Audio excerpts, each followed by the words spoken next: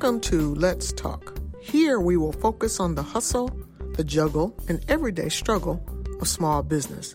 We will be here every week talking to small business owners about their everyday struggles, stresses, and ways they have been able to overcome the challenges of running their business.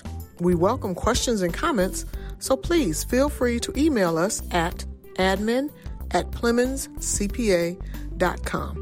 We hope you enjoy, and above all, we hope it helps. Welcome. Well, thank you so much for joining us today. I am Thalia Williams, your hostess of the Hustle, Juggle, and Struggle of Small Business. Today we have in our studio Susan Smylie. Welcome, Susan. Thank you so much for having me on. Wonderful. So tell us a little bit about you and your business, the name of your company. I actually have two companies. My original company is the Box Web Design, which I have been a part of since about 2008, but I became owner of in 2013. Wow. Then my other company officially began on January 1st of this year, although I did the work most of last year also, just not as a separate company. And in that one I have a business partner, and it's called Virtual Productions, and we are assisting organizations and companies in holding their virtual events. Nice. So that grew very definitely from the pandemic. Oh, I'm sure it did. Addressing a need.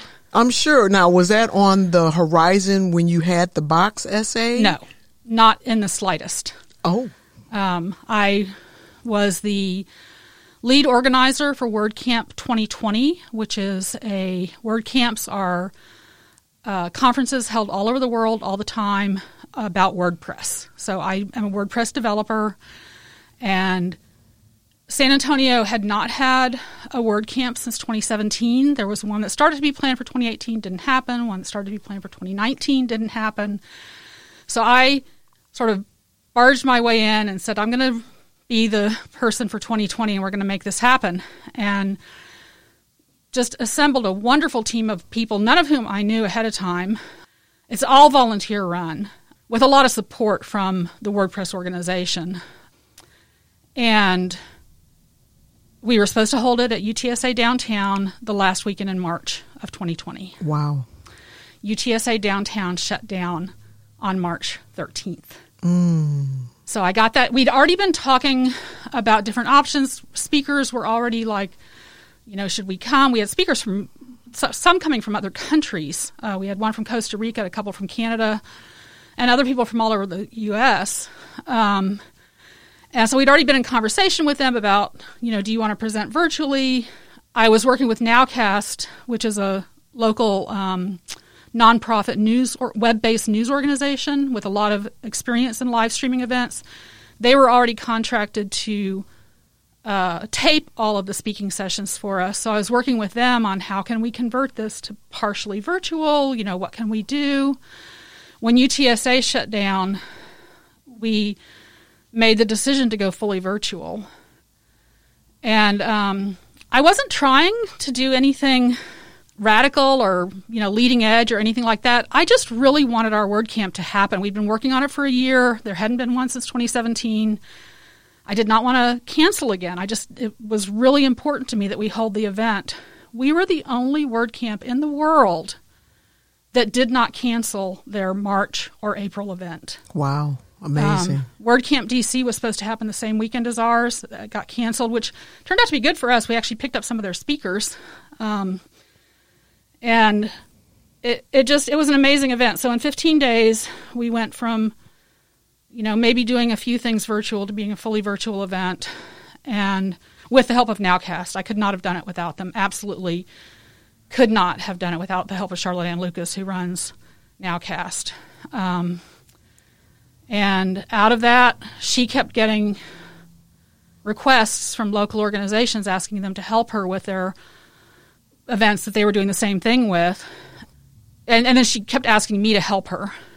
And we put on a big event at the end of August last year, and called in some of my fellow WordCamp people to help with that because we needed more hands. And one of them was Adam Moore, who had been a big help with the WordCamp.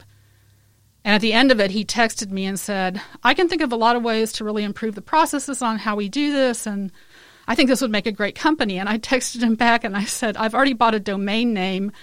Do you want to go into business with me? Nice. And because Charlotte Ann did not want to do it anymore. That's not what her core thing is. Her core thing is she's a journalist, is doing news, and it was eating up so much of her time assisting all these organizations. She wanted out. And so Adam and I talked, and we picked up some more work. We had several events through the fall, and we formed the LLC in January.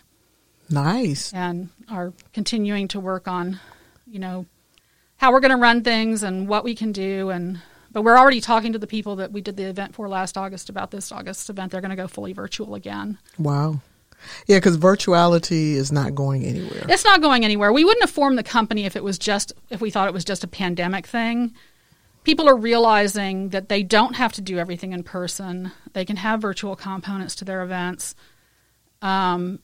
Everybody wants to get back to at least some type of live event, but a lot of them are talking about having it be integrated with something virtual, so that maybe some of the speakers are virtual or attendees can watch without having to physically attend, because there's tremendous benefit to that. You can get speakers that you normally would not be able to get. Like the event last August, the large event I was talking about, they had a speaker from Scotland, and it's a local San Antonio event. They would not have had a speaker from Scotland if they weren't virtual. True, because the cost would have been exorbitant and out of the budget potentially for that speaker to physically fly in. Yes. And the Texas Tribune holds TribFest every September, and it's normally a weekend-long, 12-hour day, just speaker event.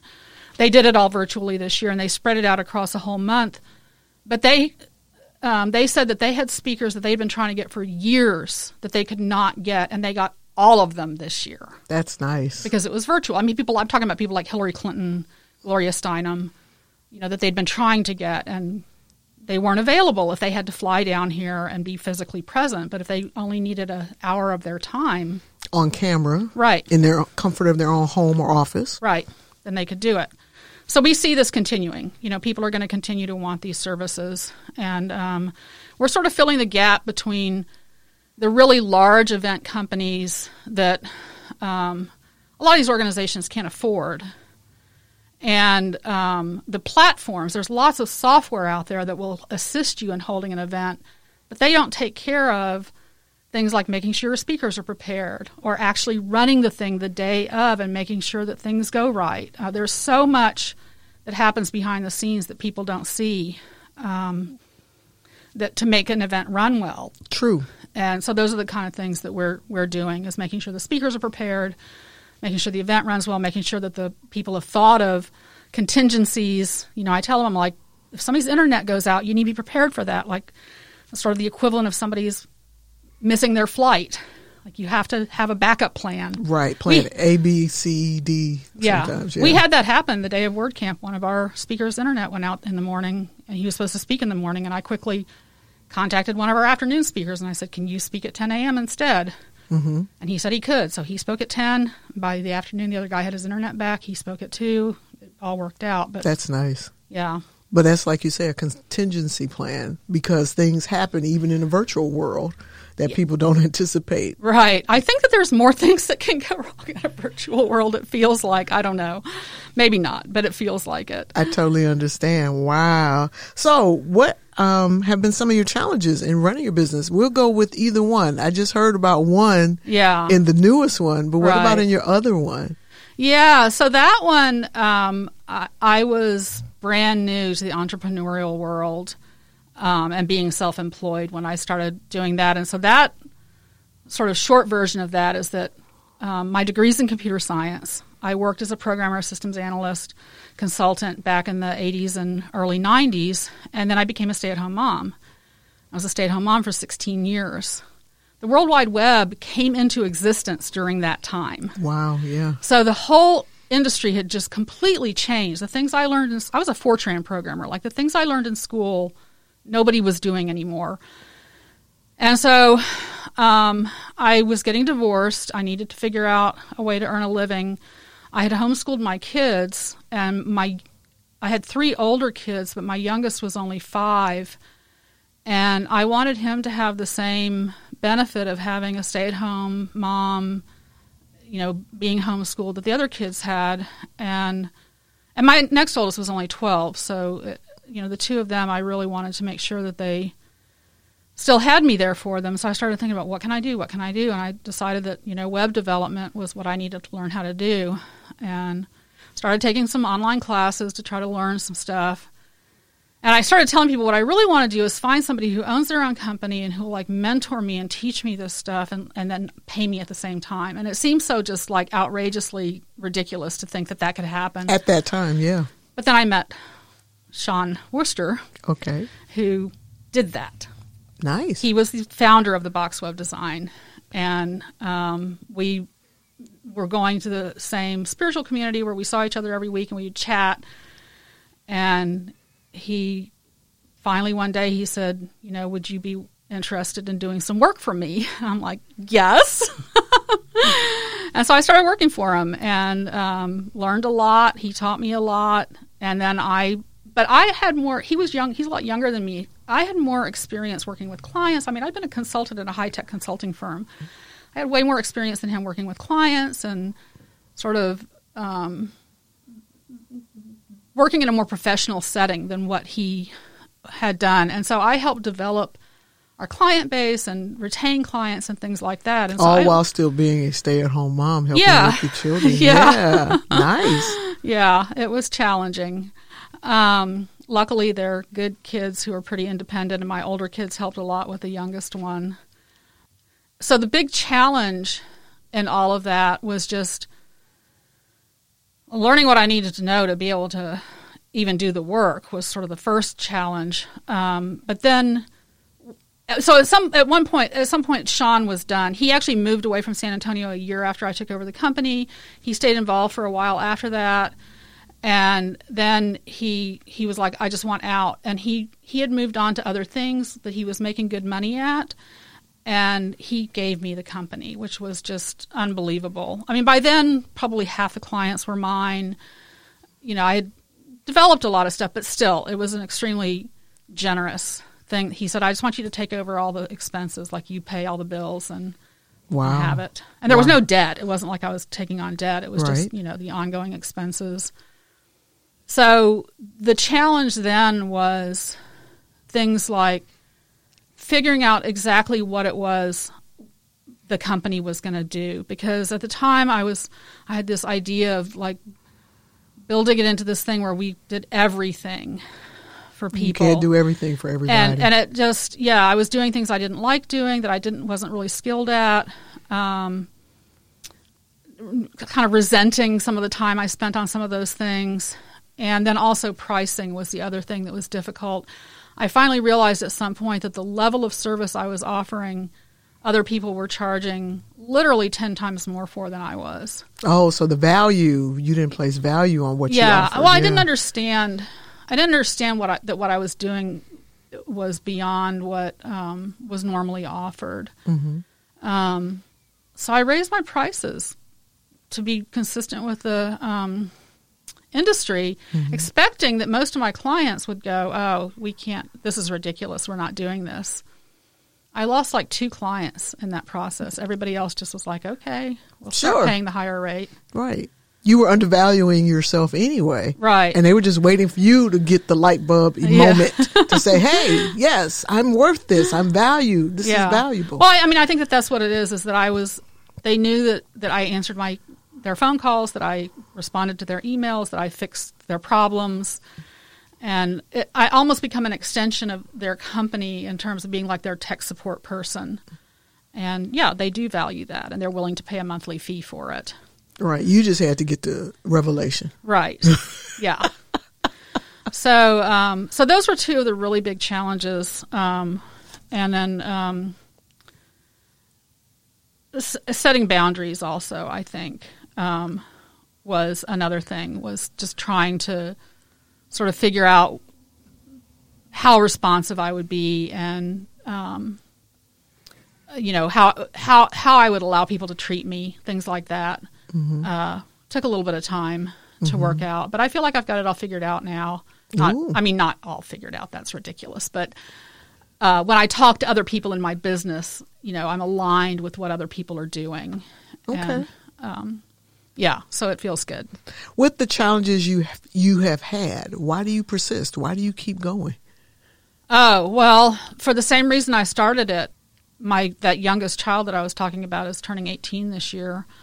Still being able to be there for him and my other kids, even though the rest of them are all adults, they still have needs. They still need their mom. Mm-hmm. So the flexibility that the being self-employed offers me, and the ability to choose who I work with. Like I don't have to put up with a bad boss. I don't have to put up with people treating me badly. I'm willing to let clients go if we're not a good fit. Oh, you fire clients? I do fire clients. Yes. Nice. Real nice. Because most entrepreneurs, depending on where they're at in their business model or even in their journey, are afraid to fire a client, especially if that client has a high percentage of their income. Right. And they'll muddle through, beat themselves up to keep that client happy, jumping through hoops and things of that nature, not trusting that what they offer can be better received by someone who would appreciate them. Right. And that's a lesson that I think when you're new in business, you almost have to do that because you need the income. You flat out need it, and you have to do that. Mm-hmm. But at some point, you get to a place where you can let those things go. And you can say, I can live without this person. I can find another client to replace them, and I don't have to put up with this. So I've never out and out fired clients in terms of saying I'm firing you, but I just, I finish up what I'm doing for them, and then I tell them I'm not available for more work. Yeah, the polite way to get out of working with them again. Yeah. I understand. How critical is support to you? How important is support to you? What type of support do you mean? Any type of support. I mean, whether it's emotional, spiritual, business-wise, family, how critical is it? One person has told me that support isn't critical to them at all because they're self-sufficient. Others have said that the business community or their family or whatever. So for you and your business, how critical is support to you? I love having a business partner in my new business. Like Adam and I are so in sync with each other, and he owns a web development business also. I mean, that's how he got involved with the WordCamp, is he has a WordPress business just like I do. And when we talk, our philosophies about how we like to work together and everything are so in sync. But we also have different things that we like to do and don't like to do. And like, I can't remember what it was now, but I was saying one day, I am so glad that you like taking care of this kind of stuff because I hate doing that. And he's like, well, I'm glad you like doing this because I hate doing that. And I'm like, why would you hate doing that? It's not like it's just so funny, how different people like to do different things. So it has been delightful to have somebody and just to bounce ideas off and stuff like that. So I love that aspect of, I don't know if that necessarily counts as support, but just having somebody there that as a team member that you're in sync with is amazing. That's support. Yeah, it is, because you have a partner who can listen to you and you can listen to them. And like you say, you can bounce ideas off of. There's some synergistic alignment there that assists in moving the company forward. Right. I like that. So tell us about a failure that you've learned from. Yeah, so I don't know if this is necessarily a failure. It was sort of the boundary setting thing that I talked about earlier. I had a client that I had been involved with for a long time. I think we'd worked together for about 5 years. They're a local nonprofit. I had given them really good rates, discounted rates. I had volunteered at many of their organizations, events, probably contributed hundreds of volunteer hours to them. A friend of mine who's in marketing said, you were a brand ambassador for them. I mean, I just promoted them so much. And they were getting ready to redesign their website. And we had been in talks about it for a long time. And we're talking about what they wanted to do and how they wanted to update it and everything. And then things got kind of weird where they didn't show up for one meeting that they'd scheduled with me to talk about what the website needed to have on it. And And I had driven to their location for that, which really annoyed me because it was like an hour. They were way on the other side of town from me. It was almost an hour drive. But I sort of was like, okay, let's just reschedule this. And then after we talked, I said, okay, I'll have something to you next week.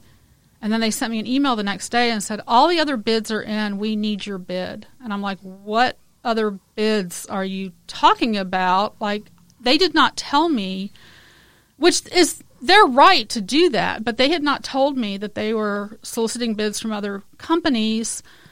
They had not given me all the information that they gave these other companies. Like, they'd already made up their mind that they weren't going to use me for this. And instead of just telling me that, they made me go through all this rigmarole and waste a lot of time talking to them and actually using information that I was giving them to prepare the RFP for the other clients. The other companies. And the one thing that they didn't tell me was that they had gotten a big grant to pay for this thing. Wow. So I was still working under they don't have very much money. I need to give them a really good price on this assumption. And they had another company tell them that anybody who bids under this amount for this job doesn't understand the work. And I bid under that amount because I'd worked with them for 5 years and I knew. You had a rapport with them. Yes. You had a relationship with them. Yes. And I found that out because one of the people in the office was really annoyed at how they were treating me. And she gave me all this information.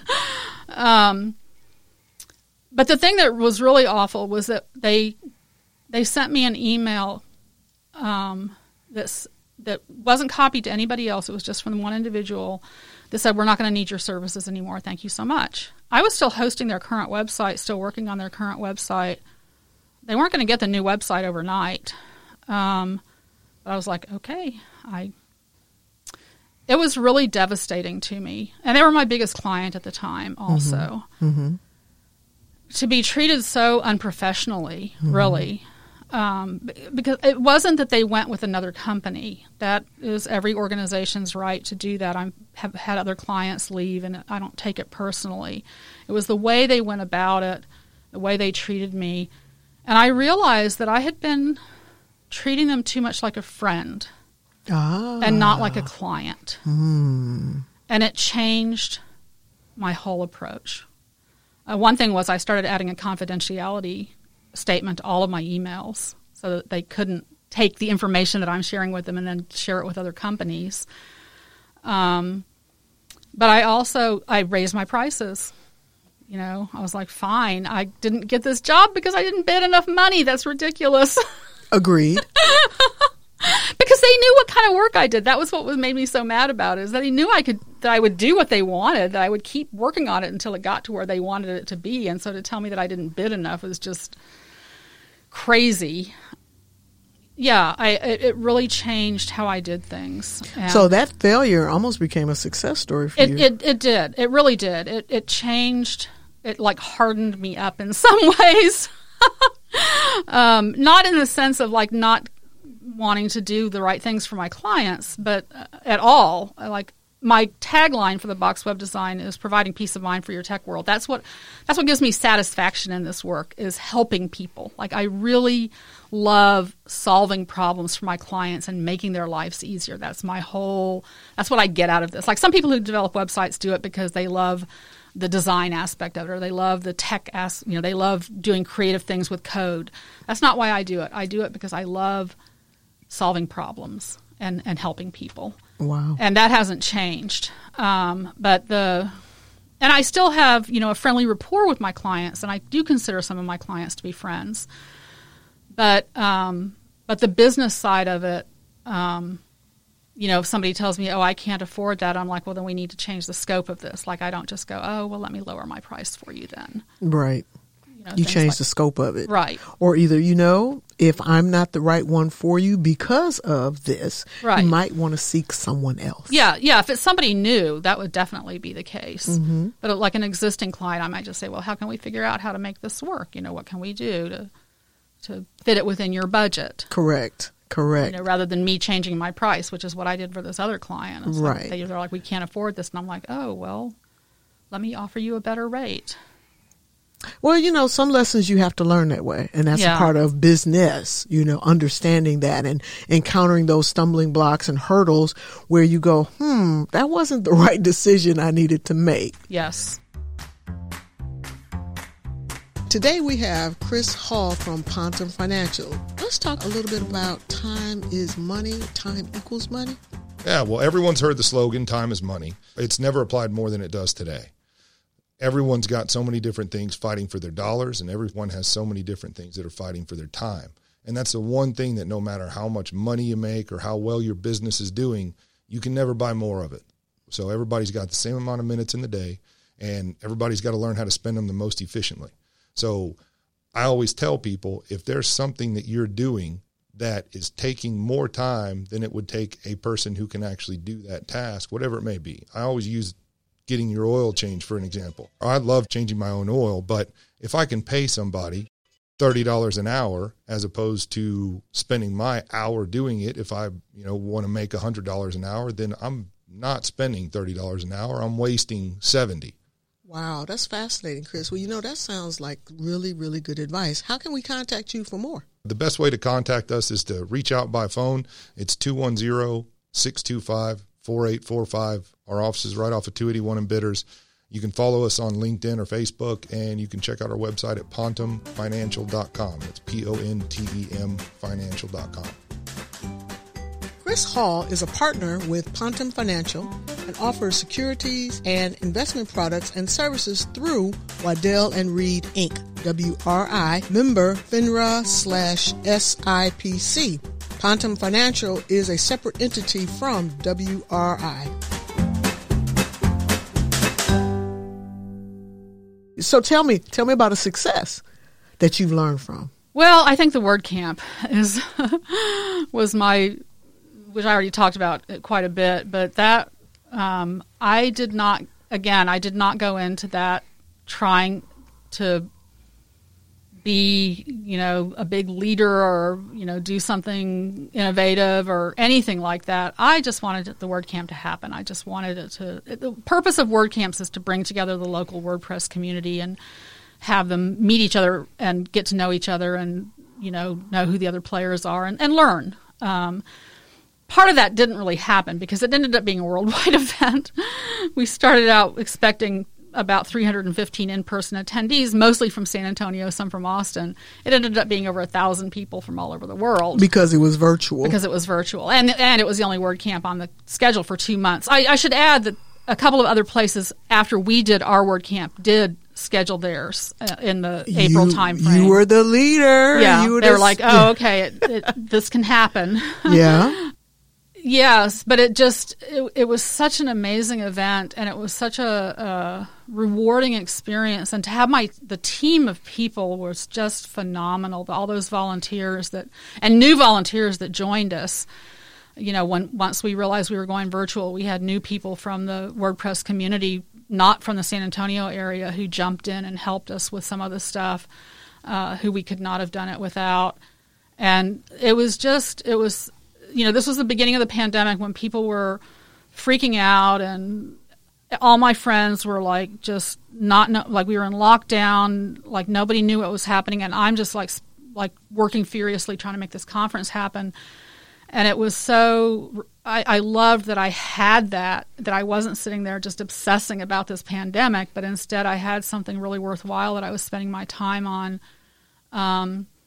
And getting to know all these other people and putting on something that was really helping people. I had one of the speakers said it was the most normal that she'd felt, since the pandemic started. Yeah, that it was, and she was up in the Washington State area, so she'd actually it'd been a little bit longer for her. And yeah, it was. I don't know. I just still get a really good feeling from it, remembering those 2 days. It was a 2-day conference, 2-day 3-track conference. Like, this was not a small conference. It was a big, we had over 30 speakers. I mean, it was a big conference. That's huge. Yeah. And to be able to pivot from being in person to online and still be successful, that's definitely, a feather in your cap, because you didn't have an idea at the time that this was going to take place. You Yeah. were under the assumption that we're going to have an in-person and all the logistics and operational things that come with in-person to all of a sudden dramatically pivot to online and it still be successful. Yeah. That is amazing. Yeah, it was phenomenal. I mean, again, amazing team of people. And once again, Charlotte Ann Lucas was just critical to the whole thing from Nowcast. She insisted that we AV check every speaker. And I would never have thought to do that. And now I would not put on a virtual event without doing it. You learned something from it, didn't you? Oh, yeah. I mean, and people will push back on us about that. And clients will be like, do we really have to do this? And I'm like, yes, we do. And a couple of times we've had some pretty big name speakers who refuse to do it. And it's been a problem every time. It's been like, If you had only complied with our wish, you wouldn't have this issue. Right. We could have solved it prior to this event taking place and it being live and us trying to move things behind the scenes. Yep. I mean, there's so many things that can go wrong. You want to try and eliminate as many of those ahead of time as you can, and that's what the AV checks help accomplish. Right. Make sure that their lighting is good. Make sure that their mic works. Make sure that their internet speed is fast enough. We had one guy whose internet speed was so slow, there was no way that he could have presented. Oh, he's one of those ones that goes, yeah. Yeah, okay. So he had to move to, actually we've had a couple of people that's been the case. They've had to move to a different physical location because they could not get fast enough internet at their house. Wow.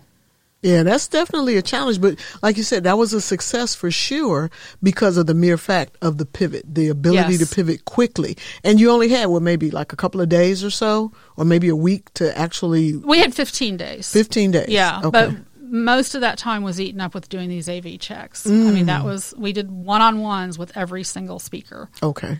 So that was plus just, I mean, there was so much we had to do. Undoubtedly. Pick a platform, schedule everything, get people to run every session. I mean, it was such a huge amount of stuff.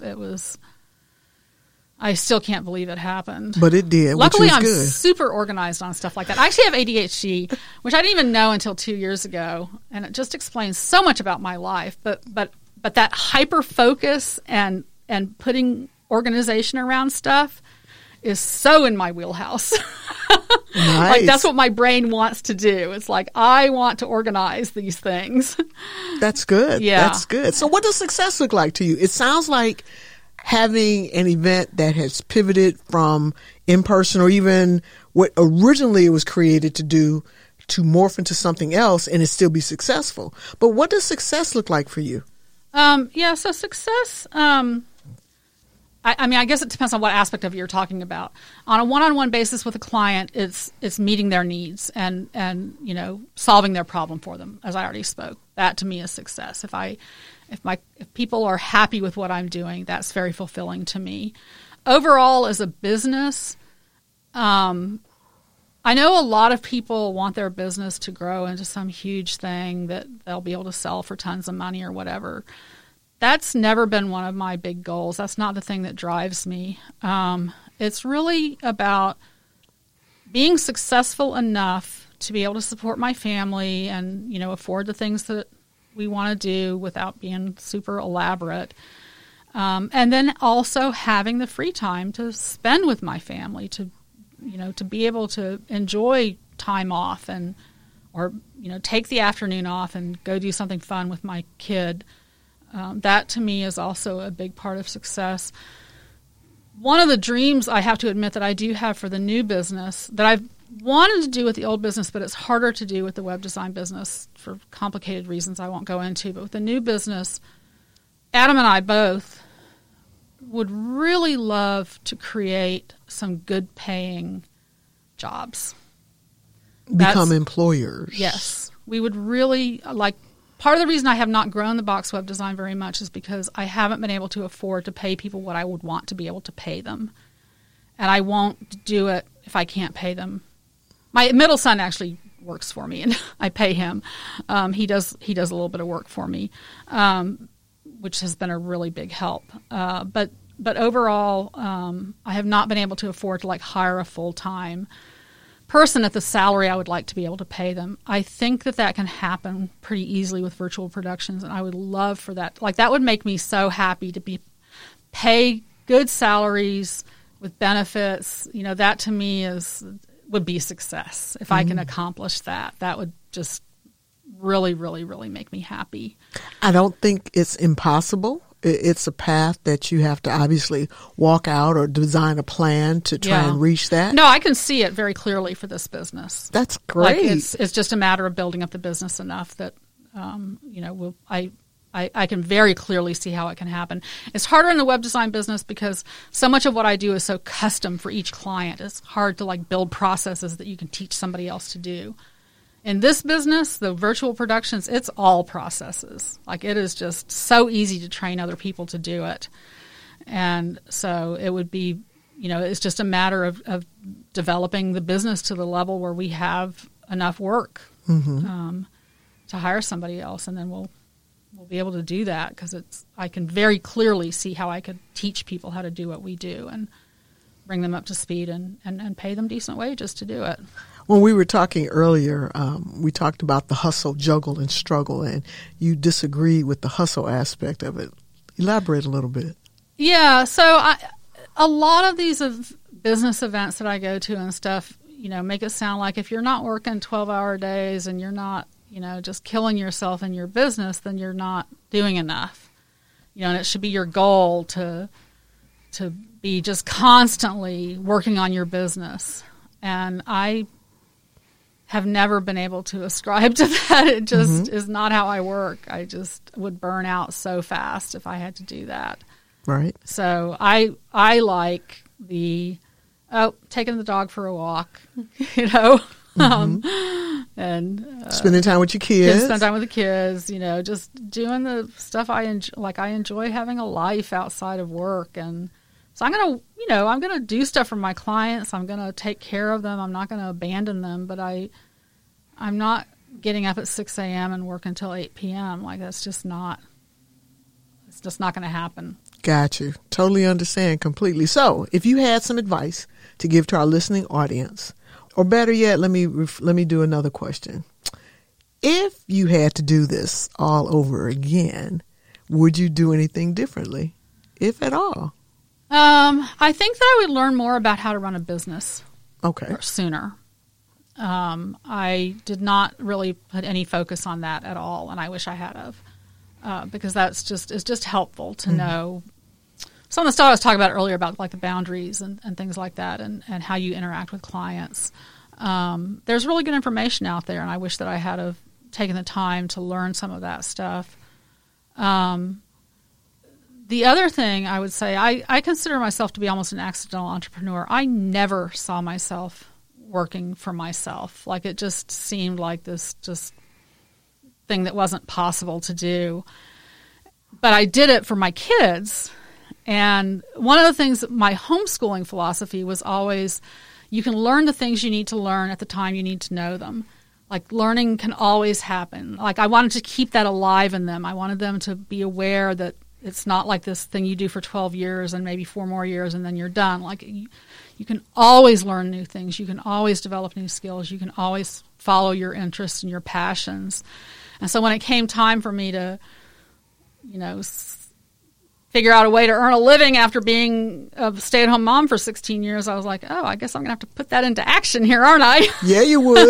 Yeah, you would. So, yeah. And actually, that is one of the things I love about my work, too, is that I learn new stuff every day still. I still learn new stuff. But, yeah, the thing that I think I would have done, and actually a friend of mine's daughter is thinking about becoming I forget, she wanted to go into something culinary. And I told her mom, I said, tell her to learn about running a business also. Make sure that she knows how to do those things. So, yeah, I think that's the big thing that I would really recommend. It's not enough to just have a passion for whatever it is that you do. Knowing how to turn it into something that is actually something that's going to sustain you over the long haul is really important. So That's the big advice. Wow, that was a good segue, because I was putting my cart before my horse by asking you about advice, and then I realized I didn't ask you, if there was anything you'd want to do differently. So that's good advice, because running a business is more than just making the product or providing the service. Yeah. There's so much behind it that most people don't really recognize. Yeah. And San Antonio has a very good ecosystem that will help you understand how to run a business. Yes. And that's critical, because if you don't understand how to run it, it won't grow. Right. Period. And you can be a one-person show for so long and you get burnt out because of the hustle, struggle, and the juggle. But realizing how to run your business, there are so many programs that will assist you in making those decisions so you don't have to hit your head frequently. You're going to hit your head regardless because you're in business, right. But you don't have to hit it on stuff that people have already hit their head on and have a process or a means to avoid that wall, to avoid that stumbling block. Yeah. Yeah. And one of the areas that I see this in, one of the things I got involved in doing for one of my clients was band booking. They're a music venue, and I was already putting their music information on their website. And anyhow, it's a long story I won't go into, but I ended up being their band booker for a while. And, musicians are one of the ones that you can tell, the ones that are running it as a business and the ones who, even though they're doing it full time and it's how they earn their living, don't understand the business aspects of it. They're just a musician. Who play the music. Yes, they want to just be a musician, and I want to help so many of them. I'm like, you have got to learn how to market yourself. Like when I ask you for a description of your music, send it to me. Like, people need to know what you're doing in order to know whether or not they want to come see you perform. Right, or if the venue wants to book you. Right, yeah. And so that's a lot of musicians don't view it as a business, and they need to. If they're actually trying to earn a living from it. And I think that that's true of a lot of people in a lot of areas, is they don't view what they're doing as a business, and they really need to, and they need to learn at least a little bit about marketing, a little bit about how to keep track of their money, a little bit about what their pricing structure should be. I mean, Well, hopefully these podcasts that we're offering will give them that guidance or give them that insight or spark that interest so that they can go forth and learn more about it. Because with the hustle, juggle, and struggle of small business, we're bringing in various entrepreneurs in various industries and different levels of business to assist that client, to assist the audience in finding out, oh, I didn't think about that. Oh, I need to do this. So, Susan, I appreciate your insights. Welcome. Thank you again for coming. And we want to just say thank you for listening, and we hope you have a wonderful, great day. Thank you again, Susan Smylie. All right. Thanks so much for having me. To contact Susan, you can reach her at Susan, SUSAN, at theboxsa.com, or you can reach her on her website at virtualproductionsinc.com. Phone number 210-264-7879. For more information about any of our guests, or if you have questions and comments, please email us at admin@PlemonsCPA.com. And don't forget to check out our website, PlemonsCPA.com, for upcoming events and workshops in San Antonio. David B. Plemons CPA Inc. is providing this podcast as a public service, but it is neither a legal interpretation nor a statement of David B. Plemons CPA Inc. policy. Reference to any specific product or entity does not constitute an endorsement or recommendation by David B. Plemons CPA Inc. The views expressed by guests are their own, and their appearance on the Hustle, Juggle, and Struggle of Small Business podcast does not imply an endorsement of them or their concepts or any entity they represent. Views and opinions expressed by David B. Plemons CPA Inc. employees are those of the employees and do not necessarily reflect the views of David B. Plemons CPA Inc. or any of its officials. You should always consult your own investment advisors, attorneys, and accountants before making any decisions concerning your financial matters. If you have any questions about this disclaimer, please contact our office.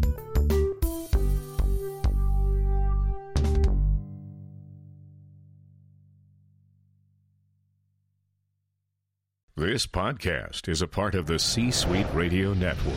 For more top business podcasts, visit c-suiteradio.com.